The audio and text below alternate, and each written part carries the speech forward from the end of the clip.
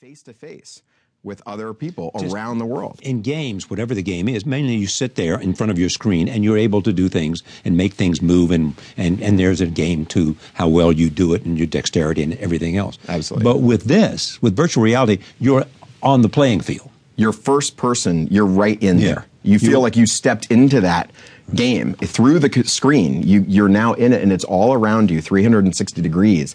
Today, with touch launching, you look down, you see your hands.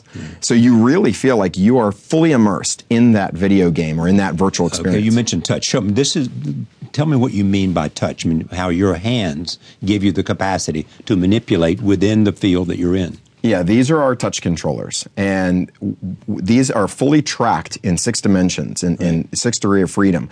So as you're moving these around, your hands are showing up in the virtual experience. Right. So when you look down, you see your hands just where they should be in the physical world, but you see them in the virtual world. You can touch things, you can pick them up, you can make gestures to people, you can wave to people. Where could this go to have a huge impact in terms of the possible utilization of virtual reality? So one of the next great frontiers we look at is virtual teleportation, being able to teleport to other places around the globe. So as we start to scan in the Earth and we start to scan in popular places, important places like museums or the Mayan ruins, there's the different temples.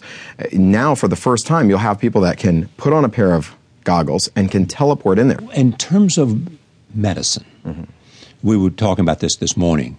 Nora O'Donnell's sister is a surgeon. This can give you the capacity as a surgeon, I assume, to put you within a larger environment where you're doing microscopic stuff. You can correct me if I'm wrong. No, you can. You're absolutely right. You can go down and shrink into somebody's, surgical procedure. You can get down there at this microscopic scale, but now at a human scale, feel like you're in there with the cells and with the organisms, and you can identify things. You can also, for education, for training, surgery, imagine if medical students in their own dorm rooms as they're studying could put on a pair of glasses and could do simulated surgery again and again and again. All night long, they could run through dozens of procedures and continue to get better, all in just a dorm room. This will allow us to advance so much faster than we have been in the past, just off of textbooks or screens. If you talk to surgeons, they will tell you, there's nothing like doing it and doing it and doing it that makes you a great surgeon. That's right. And here you can simulate the experience in part. This will allow you to do it. Someone said this in Wired magazine. It's an important step forward. Virtual reality is not just a headset, not just about tricking your eyes.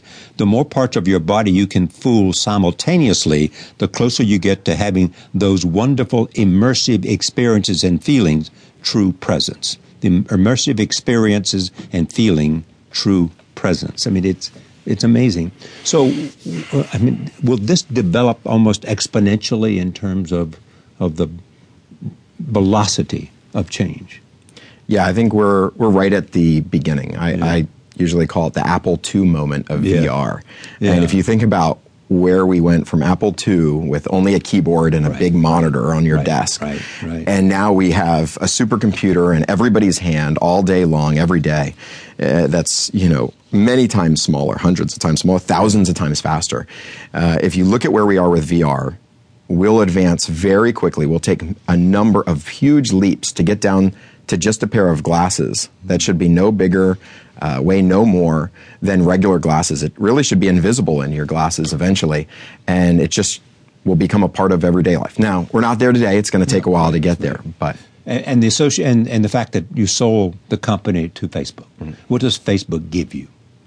So Facebook supercharged our investment into VR. Facebook also has the biggest social network in the world, right? And it has connected everybody. So if you think about the ultimate goal for VR, we want to make the world more connected. And what's more connected than a pair of glasses that can bring everybody together face to face, just like this? It's incredible. And talk a little bit about the competition. I mean, other people are engaged in this. Yes. And what will determine the winner?